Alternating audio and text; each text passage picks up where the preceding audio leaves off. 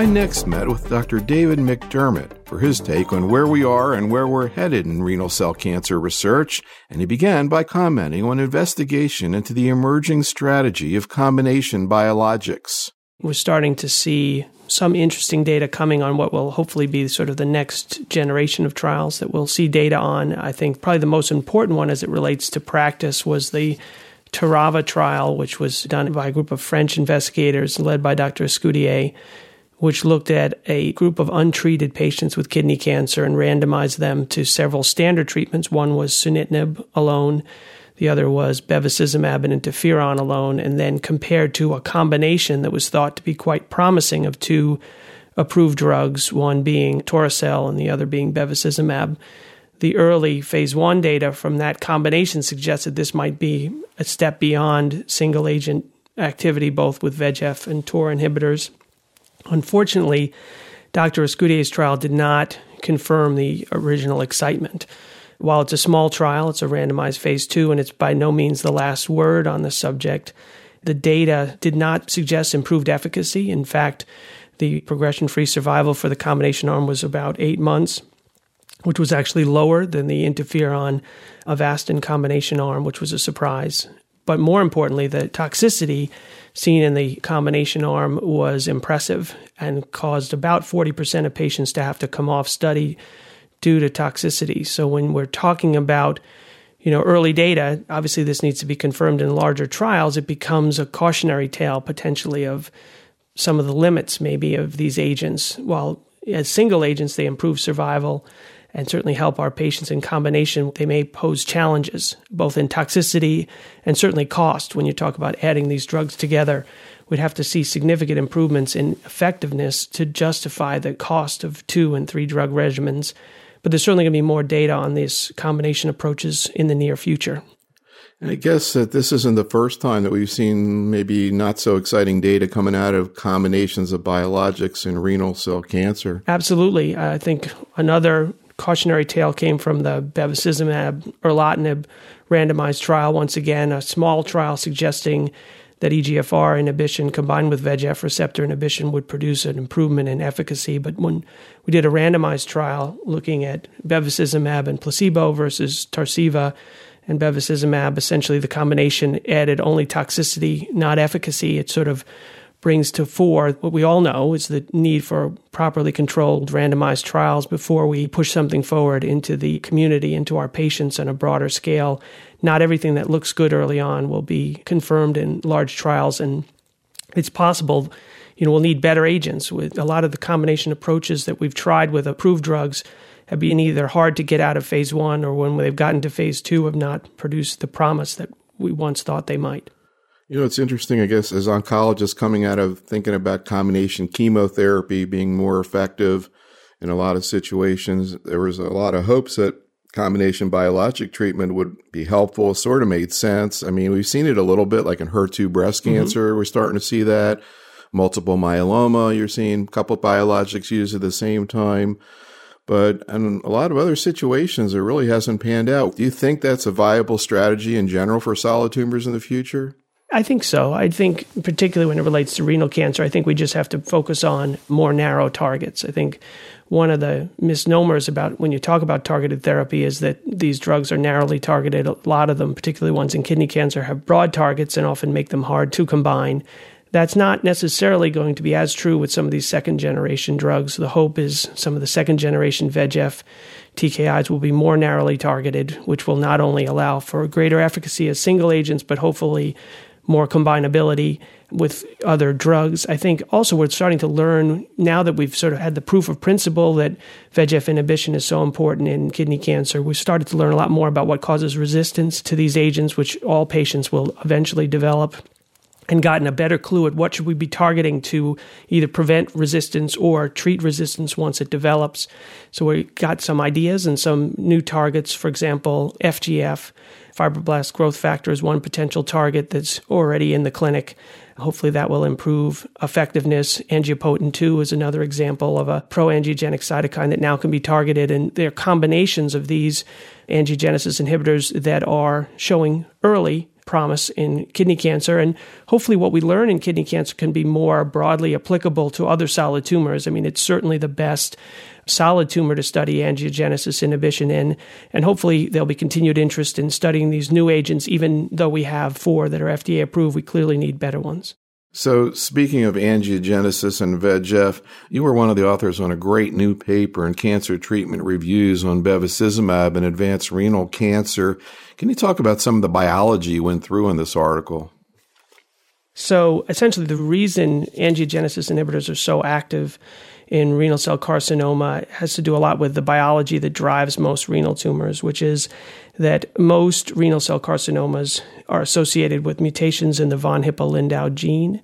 This gene is a tumor suppressor gene, so when it's not around, when the VHL protein is not around, a transcription factor known as hypoxia-inducible factor, which is one of the few logically named proteins in molecular biology, is allowed to accumulate. So people without VHL protein in their tumors have too much HIF in their tumors, and when you have too much hypoxia-inducible factor, you're always turning on a variety of pro-angiogenic proteins, pro-tumor proteins, things like you're making too much VEGF, you're making too much PDGF, and the shutoff switch is not there because the normal role of VHL is to target HIF for degradation and remove it. If you can't remove it, you're constantly making these proteins and you end up with a broth of sort of pro-tumor stuff that allows tumors to grow much more quickly and to spread.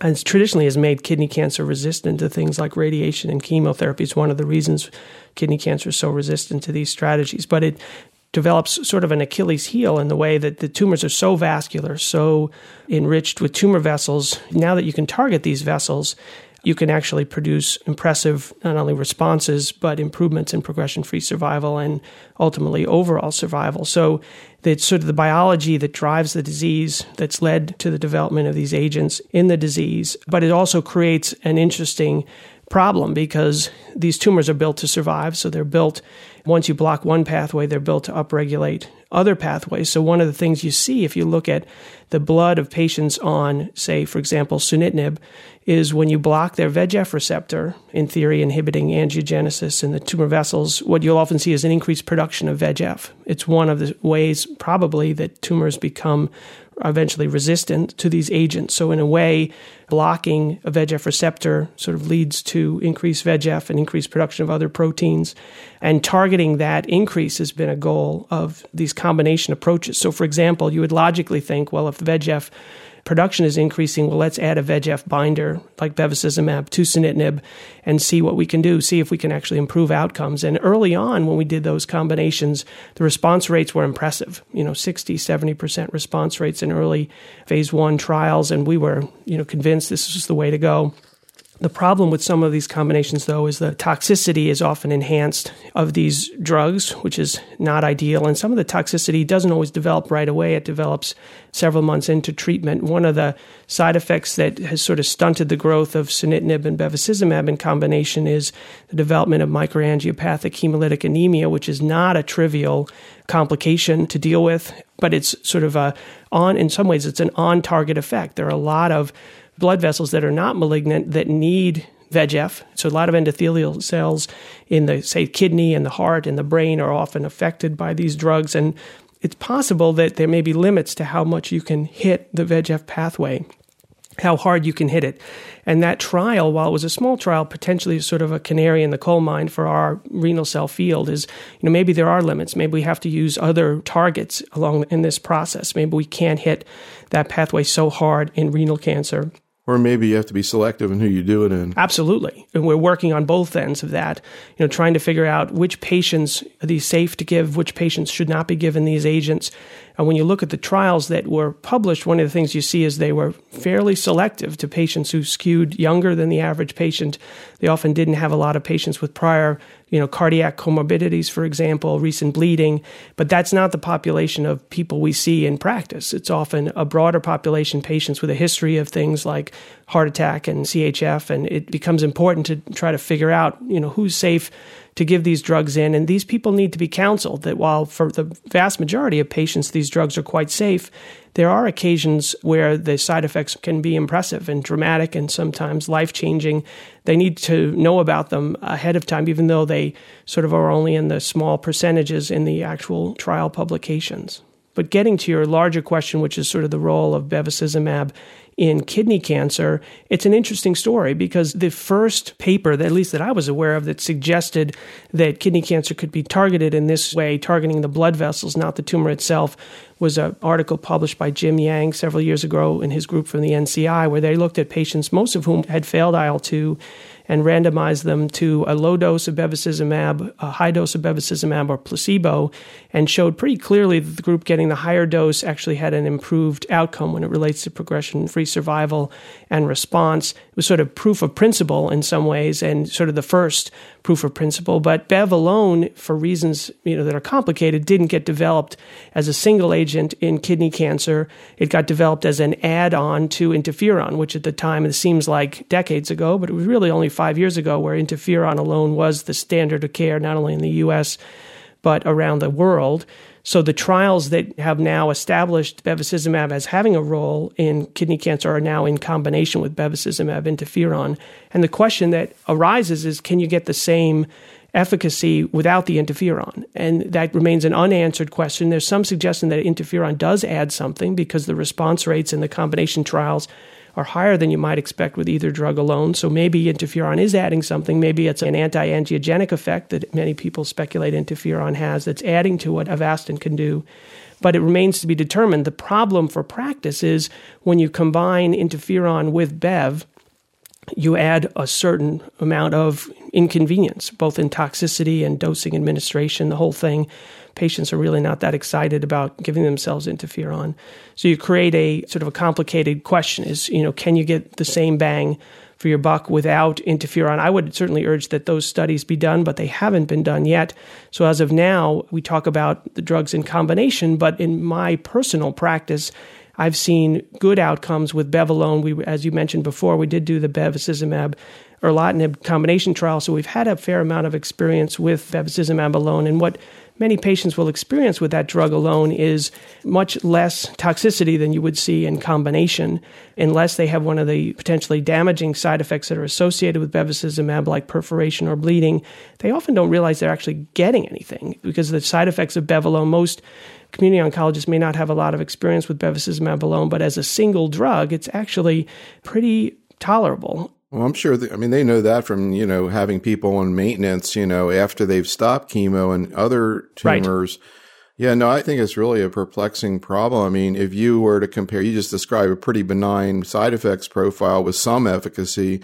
You compare that to what a patient goes through who gets, for example, sunitinib. Yeah. Mm-hmm. I think it's a pretty big difference. No, absolutely. And there are reasons why these trials don't get done. But a trial that compared a VEGF TKI head-to-head with Bev alone, or just a VEGF binder alone, it doesn't have to be Bev, would be very, I think, helpful for the field. Because now we have all these drugs, but we don't have a lot of data on their relative pluses and minuses. And we're probably exposing certain patients to toxicities that they don't need to deal with, both by treating them too soon or by treating them aggressively with agents that do have, while maybe not dangerous side effects, have quite a long list of annoying side effects. And it's amazing how far we've come in just 5 years. It was clear that these drugs were so much better than interferon, both from an efficacy point of view, which is absolutely true, but also from a tolerability point of view. But now when you're comparing them to each other or comparing them to doing nothing and just watching, it becomes much harder for us, even those of us who see kidney cancer all the time, to decide what's the best single approach, what's the best first thing to do, what's the best thing to do second line. Those are obvious questions, but we don't have clear answers for patients or their physicians right now.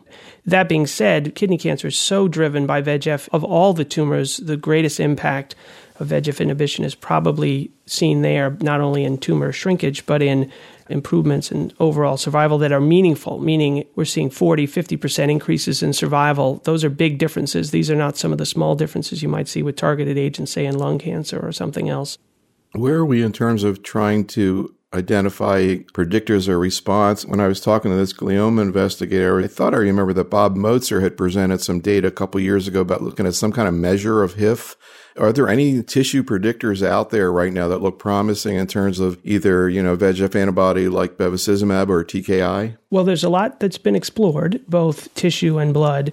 There's still not one clear factor that predicts for either benefit or can predict for development of resistance. So there's many angiogenic cytokines that have been looked at. They've looked at not only VEGF levels, but VEGF receptor levels. They've looked at other cytokines like interleukin-8 and FGF. There are other things that are being looked at in the serum of these patients, both prior to treatment and during therapy, to help clarify who should get these drugs and who shouldn't.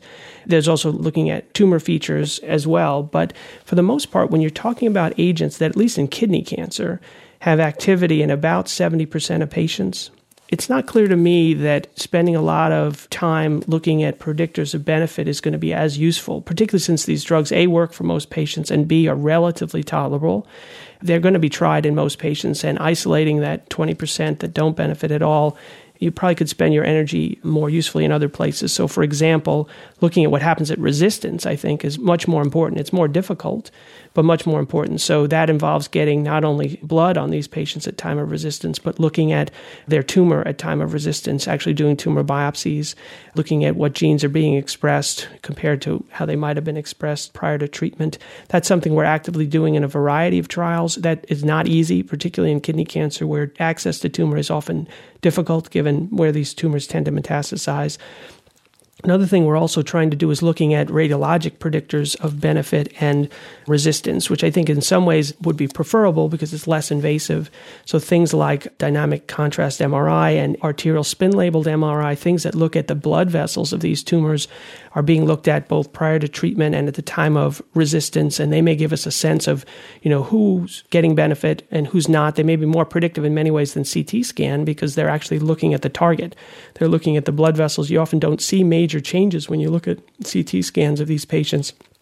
On these drugs, we try to convince folks that they're getting a benefit, but it's often the tumor looks the same size but may have a cystic appearance in the center, for example. So these new MRI techniques are being employed more in clinical trials and hopefully will show us a way around predicting who should get them and then who should get alternative treatment as these scans change over time.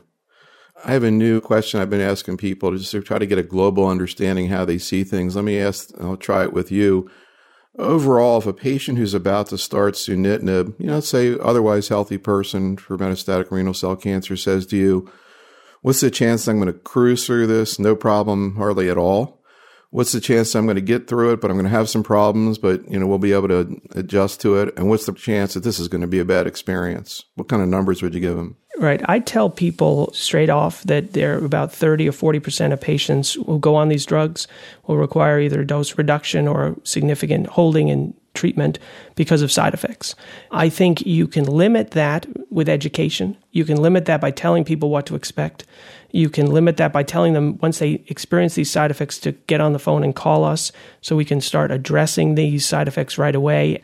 I think the folks who get in trouble are the ones who don't call, who keep taking the drug despite severe fatigue or severe diarrhea. I think those things can be managed. And I think also you can hold treatment, reduce the dose, and then later, 2, 3, 4 months later, you can often get away with doses that you could never get away with in the first cycle. And in fact, and this will come up in one of the cases that I mentioned, is there are probably some patients who you're better off starting at a lower dose and gradually escalating the dose, much in the way that thalidomide is dosed or was dosed, in that you find that every patient has their individual MTD, and you find that in a gradual way. There's often no rush to start at the full dose unless a patient has full-blown symptoms. So I would say about 30 or 40% of patients run into trouble, but you can modify that with education and considering a dose escalation schedule. Like I mentioned, there's probably only about 10 or 20% of patients who experience no side effects. I mean, when you look at the data, you don't see much grade 3 and 4 toxicity with these drugs, but just imagine what grade 2 diarrhea is like for a typical patient. I mean, that's up to 6 bowel movements a day, every day. I mean, that's just a real drag. And measuring fatigue, I mean, who knows how to really calculate that? I mean, I think in general, these drugs, for reasons that have sort of hurt us, we sort of underestimated the side effects. Not that they can't be managed, not that they can't be dealt with, but they should be dealt with in an upfront way. And we should consider some of these dosing adjustment schemes to keep people on drug longer, because it's only by keeping them on drug do they actually have any real benefit. They're not eradicating the tumor, they're just keeping it from causing problems for a period of time. And the longer we can extend that, the better.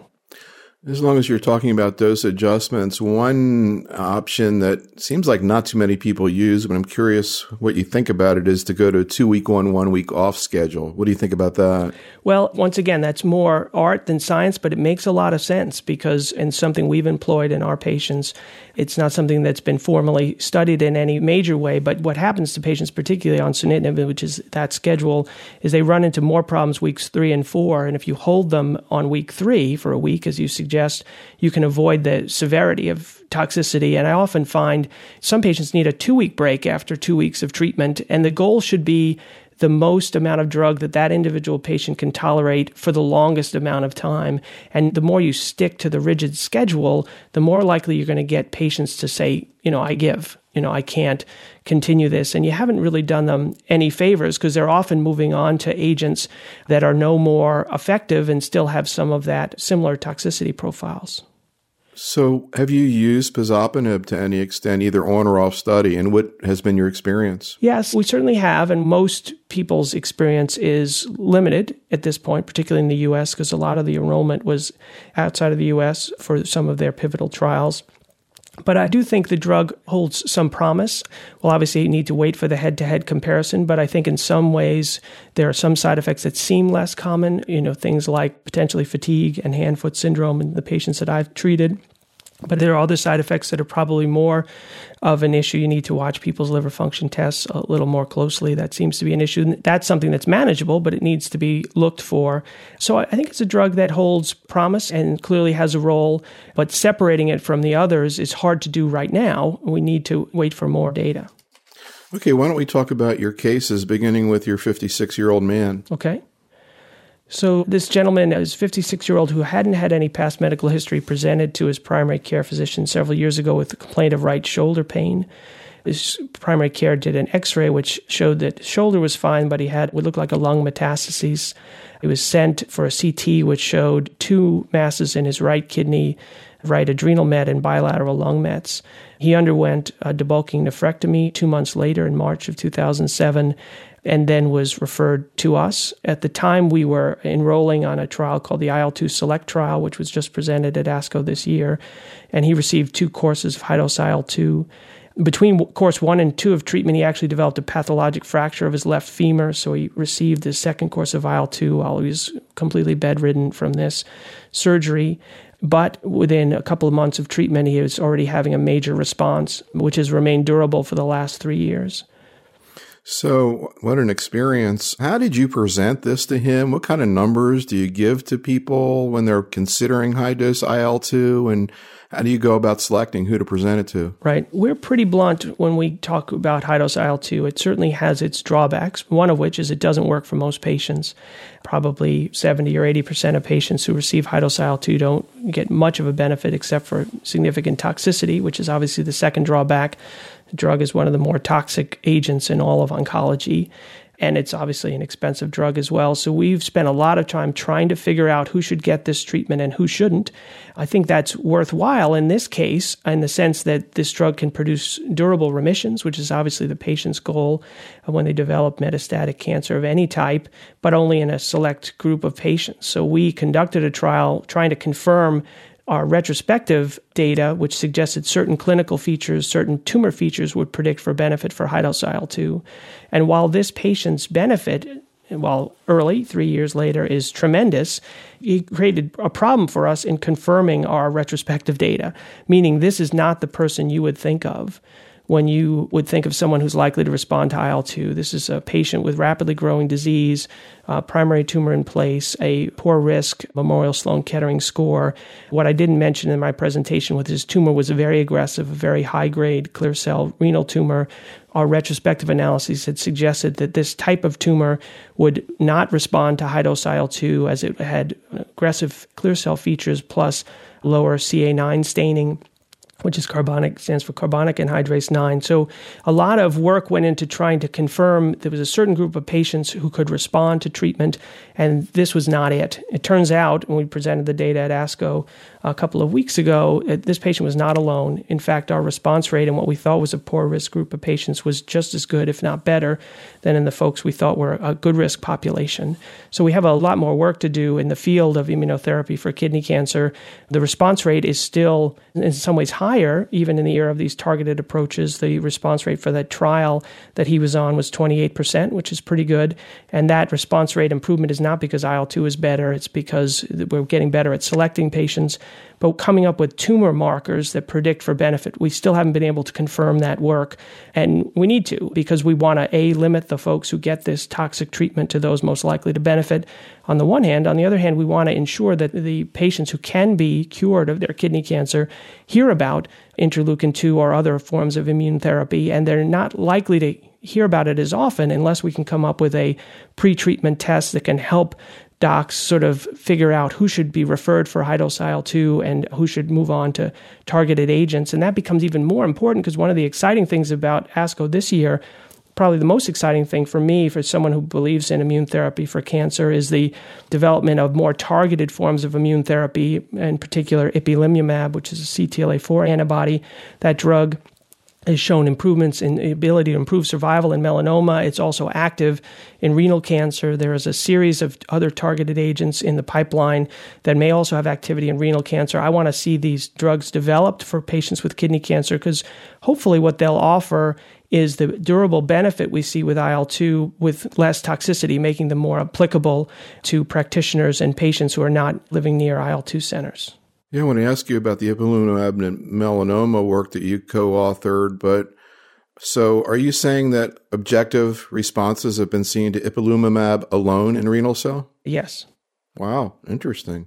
Anyhow, we'll get to that in a second, but just to get back to your paper from ASCO, I don't know, am I correct in saying that sort of up until this work, the running figure when people said, what's the chance of maybe, I don't know whether it was response or prolonged response, was more like 10%? If you look at the package insert for IL-2, the major response rate, so the chance of a CR or a PR, was 14% at the time the drug was approved, and that was 1992. And half of those patients were durable. So the number you hear is like 7% of patients had durable benefit. In our trial, that response rate was 28%, which is significantly higher, which was actually the primary endpoint of the study. So in some ways, you could argue the study was a positive trial and that we were treating patients with a higher response rate, likely through selection. But that wasn't the main goal of the trial. The main goal of the trial was to confirm the fact that we thought that there were certain types of clear cell kidney cancer based on histology, and there were certain types of clear cell cancer based on carbonic anhydrase 9 expression that were more likely to benefit based on retrospective data done from the group at UCLA and our group at Dana-Farber Harvard Cancer Center. We were unable to confirm that result. It doesn't mean it's not real. It just means we weren't able to prove it. The carbonic anhydrase thing? Correct, in a prospective way. We have other targets and we have other clues and we have lots of good tissue to look at from this trial. So we hope that we'll be able to come up with a marker from this prospective group of patients. And we think we can, just because we don't believe that the response in IL-2 is better because the drug is better. It's no better or worse than it was 20 years ago. It's still the same drug. We're probably getting better at choosing who we pick. And one of the things you notice if you look at the patients who were enrolled in this trial is there were probably fewer patients with non-clear cell cancer enrolled in this trial, even though they were eligible. There are also probably patients many more patients had undergone debulking nephrectomy prior to receiving IL-2, and we have a general sense that those patients respond to immunotherapy better. So it may be those changes in our clinical practice which improved the outcome and can be mimicked for other patients around the country to allow IL-2 to remain an option for some patients. But we wanted to take it a step further to come up with a tissue-based marker, and we still have work to do on that. So you have 35 out of 120 people with responses. What fraction overall were, let's say, more than 2 years? At the moment, 2/3 of the patients are over 2 years. There are, right now, of the major responders, half of those responders are durable at this point, but we'll have to see. Our sort of determination of durable response is 3-year progression-free survival, and not all the patients have reached 3 years yet. But in general, you see from most IL-2 trials, about half the responders are durable responders, which is the only real reason to give IL-2 is to produce the durable benefit. Let's talk about the case you brought here today, the 44-year-old woman. So a young woman works as a construction contractor, has 3 children, presented with hematuria. Her primary care center for abdominal ultrasound, which revealed a 12-centimeter right renal mass. She underwent a radical nephrectomy, which confirmed that she had stage 3 renal cancer and a rare chromophobe subtype of renal cell carcinoma. She was referred to us because she was concerned about a risk of recurrence, and she entered the ECOG trial 2805. We don't know what she was randomized to, but that trial randomizes patients to Sutent, Nexavar, or placebo. But after 3 treatment cycles and dose reduction, she had to come off study due to her intolerance of therapy, in part because she was unable to work due to her treatment side effects and couldn't afford to lose her job. What specific problems did she have, and when did they start? They started early within the first cycle. She had a sort of a constellation of symptoms, including hand-foot syndrome, particularly affecting her hands. She also had a significant fatigue, and she called it depressed mood with headaches. She had some GI toxicity, but the treatment-limiting toxicities were mainly the fatigue and the hand-foot pain. And how did those symptoms vary with the cycle? Did she get through the second and third cycle that you could figure that out? Right. They came on early, and they were persistent despite dose reductions. It's a little hard to know because the way that trial is designed, patients take either sunitinib and placebo or Nexavar and placebo or both, either placebo and placebo. So it's hard to know. We're blinded to what they're on. So it's hard to know the pattern as it relates to drug dosing. It seemed in her case, it seemed a fairly consistent pattern, which you could suggest was due to the drug that was being received daily, but we don't really know in her case. I think that what this case brings up, though, is several things. One is the question of, are these agents which improve survival in metastatic disease going to improve outcomes in stage 2 and 3 renal cancer? The short answer is I hope so, but we'll have to wait to see the results of this and several other adjuvant trials to know that's the case. So they certainly should not be offered to patients in the adjuvant setting until we see those results. You could certainly make an argument that they might delay recurrence, but to me it's harder to make the argument that they're actually going to decrease mortality for several reasons. One, based on their method of action, they target tumor blood vessels. It's not clear to me that microscopic tumor, which is really the problem for patients with stage 2 and 3 disease, actually will have their tumor burden affected by an angiogenesis inhibitor. In theory, microscopic tumor deposits don't need as rich a blood supply to survive. And these drugs are not being given forever. In the case of the 2805 trial, they're only being given for a year. So you can imagine them delaying recurrence, which you could argue is a benefit. But when you stop the drug, will the tumor grow or not? I think that's sort of the ultimate question with this trial. I think the other issue with this trial, which is important, is the side effects. You're taking patients without metastatic disease whose motivation to continue on drug is probably less than those who have active disease, and you're giving them a year of treatment, which is in many ways longer than you might treat someone in the metastatic setting because the drugs often don't work for that long. And the questions are, can they tolerate these drugs, and will you run into more significant side effects? So one of the interesting sub-studies as part of the ECOG trial is looking at cardiac toxicity, and the patients are getting, regular screening for their hearts as part of this trial. So those results will be interesting. But also importantly, can you accrue to a trial in the adjuvant setting given these drugs' side effects? And the short answer is we accrued this trial very quickly, and it met its accrual goal a year ahead of time. But the investigators had to actually increase the accrual goal for the trial because a much higher percentage of patients were dropping off the trial due to side effects. And one of the interesting things that was done on this trial to actually increase patients' ability to tolerate therapy and stay on drug is they adopted an approach which we mentioned earlier, which is gradually escalating the dose of these agents in the first cycle or so of treatment, as opposed to starting at the full dose, gradually increasing dose until you get the patient on full dose. And this, at least in the early stages, seems to have improved our ability to keep patients adherent to the regimen. So her experience, which was before this change in the protocol, is not atypical for people on this trial, is that she wanted to be on it. She had a lot of motivation to be on it, but she couldn't lose her job to stay on it, and she essentially came off the trial. If she had had clear-cut metastatic disease, do you think she would have, and you would have persisted? Yes, I think she would have. With something. I mean, you could argue that that wouldn't have been the first choice, but the problem with her subtype, and this is obviously a rare case, is there's not much to offer these patients because typically non-clear cell tumors don't respond to immune therapy, and no one really knows how to treat a chromophobe subtype. But that being said, I think in general, patients who have established metastatic disease are more motivated to try to stay on or to try other things. But her attitude was, I can't continue to meet all the roles that I have to meet both at home and at work and stay on the treatment, and hopefully it won't make a difference for her. And it was hard for me because there's not a lot of data suggesting this is a good idea in her type of renal cancer. It was hard for me to push her too hard to stay on treatment. Well, plus, theoretically and hopefully she could be cured. Yes, absolutely. I don't know whether this actually came up or she even asked you, but if she had or did, what would you have said her risk of recurrence was?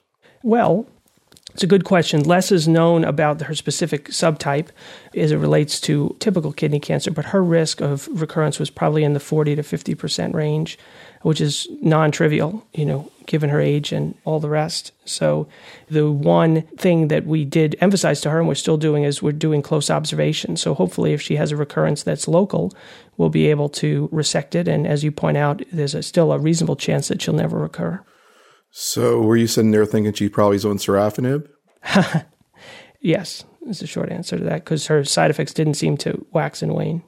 Well, also, what about the hand-foot, or do you see a lot of that with sunitinib? You can see it with sunitinib too, and I think one of the interesting things about hand-foot is, and this may be an anecdote, but we tend to see it more in patients who are particularly active in one way or the other. So folks who are big runners tend to get more foot problems. Patients who are using their hands for their jobs may have more issues with their hands. And it's sort of in some ways, a diabolical side effect in that it prevents some patients from doing the things that they like to do or need to do the most. So we, as I mentioned, I think before, we recently conducted a poll of 150 oncologists and 12 investigators in renal cell cancer. And one of the questions we asked everybody is, do you consider the use of therapy outside or protocol settings, specifically the TKI or sunitinib? What do you think we got back in those results from the investigators and the docs in practice? Well, I would hope from the investigators you got an answer that said they shouldn't do it. 12 of 12, right? Okay. In community practice, they may be less aware of our experience with ECOG 2805, and I would imagine that some of them are willing to try it in part because they're faced with a patient who's, petrified, that they have a real risk of recurrence and they want to do something. But I would still think it was a little bit lower, maybe 20 or 30% of folks in that setting might be willing to consider it. 21%. So, okay. That's good. I'm glad what we got sort of jives with what you got. I think it was sobering, too, to think about, I guess it's possible that this could actually be harmful. Absolutely. And I think, particularly when you talk about the duration of therapy, these drugs are being given longer, at least in the adjuvant trials, than they probably were to the typical patient in the metastatic setting. And as we point out, even patients with fairly advanced renal cancer have a pretty decent chance of being cured with surgery. It's still by far the best treatment for most patients. So, and those mechanism of action questions, will you, in the end, to me, an adjuvant therapy is, nice if it delays recurrence, but it really has to decrease mortality, in my mind, to be worth it. And it'll be interesting to see whether these trials show that. And to me, that'll be the most important endpoint. I mean, I can imagine a patient like this coming into a doc in practice, 44-year-old mother of three, and, who, particularly somebody who maybe has gotten educated about it and, wants it, and it's not easy.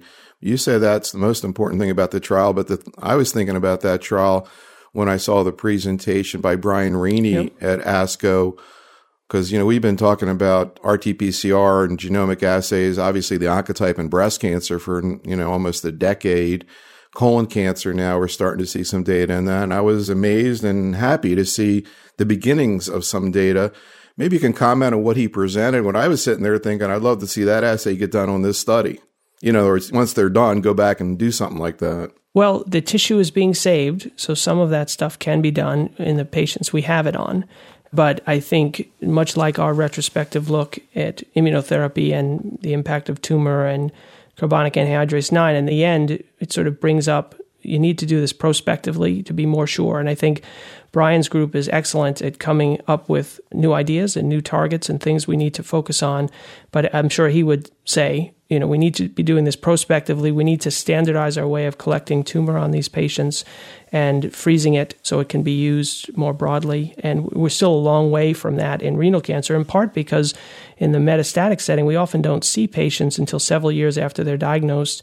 Their tumor is not frozen away. Oftentimes, it's not practical to do that. It's often in paraffin. And what we can do with it is more limited, and it's harder to look at the metastatic disease and looking at the genetic changes, comparing the MET to the primary. All of that stuff is important. It's harder to do in renal cancer because of some of those issues. The thing I found so fascinating about that presentation is when they came out with the Oncotype in breast cancer and they showed the kind of genes they were looking at, their proliferation genes, but there was also HER2 and ER, kind of made sense. The colon, I'm not so sure I understand that one. But the thing that I thought was fascinating about the renal thing was all the angiogenesis genes that were so predictive. Right. That is not too surprising given the biology, which is if you're not making VHL protein, you're making too much of HIF, and HIF drives, hypoxia-inducible factor is a transcription factor that drives the production of VEGF, PDGF, TGF, a variety of different proteins that are all in that same chain. The question is, can that then help you select for patients? I hope it certainly can, but since that biology is so central to so many patients, it may not have as much selection value, but hopefully it'll add to new targets. It'll give us a sense of new things that are important drivers of kidney cancer that we might be able to target clinically.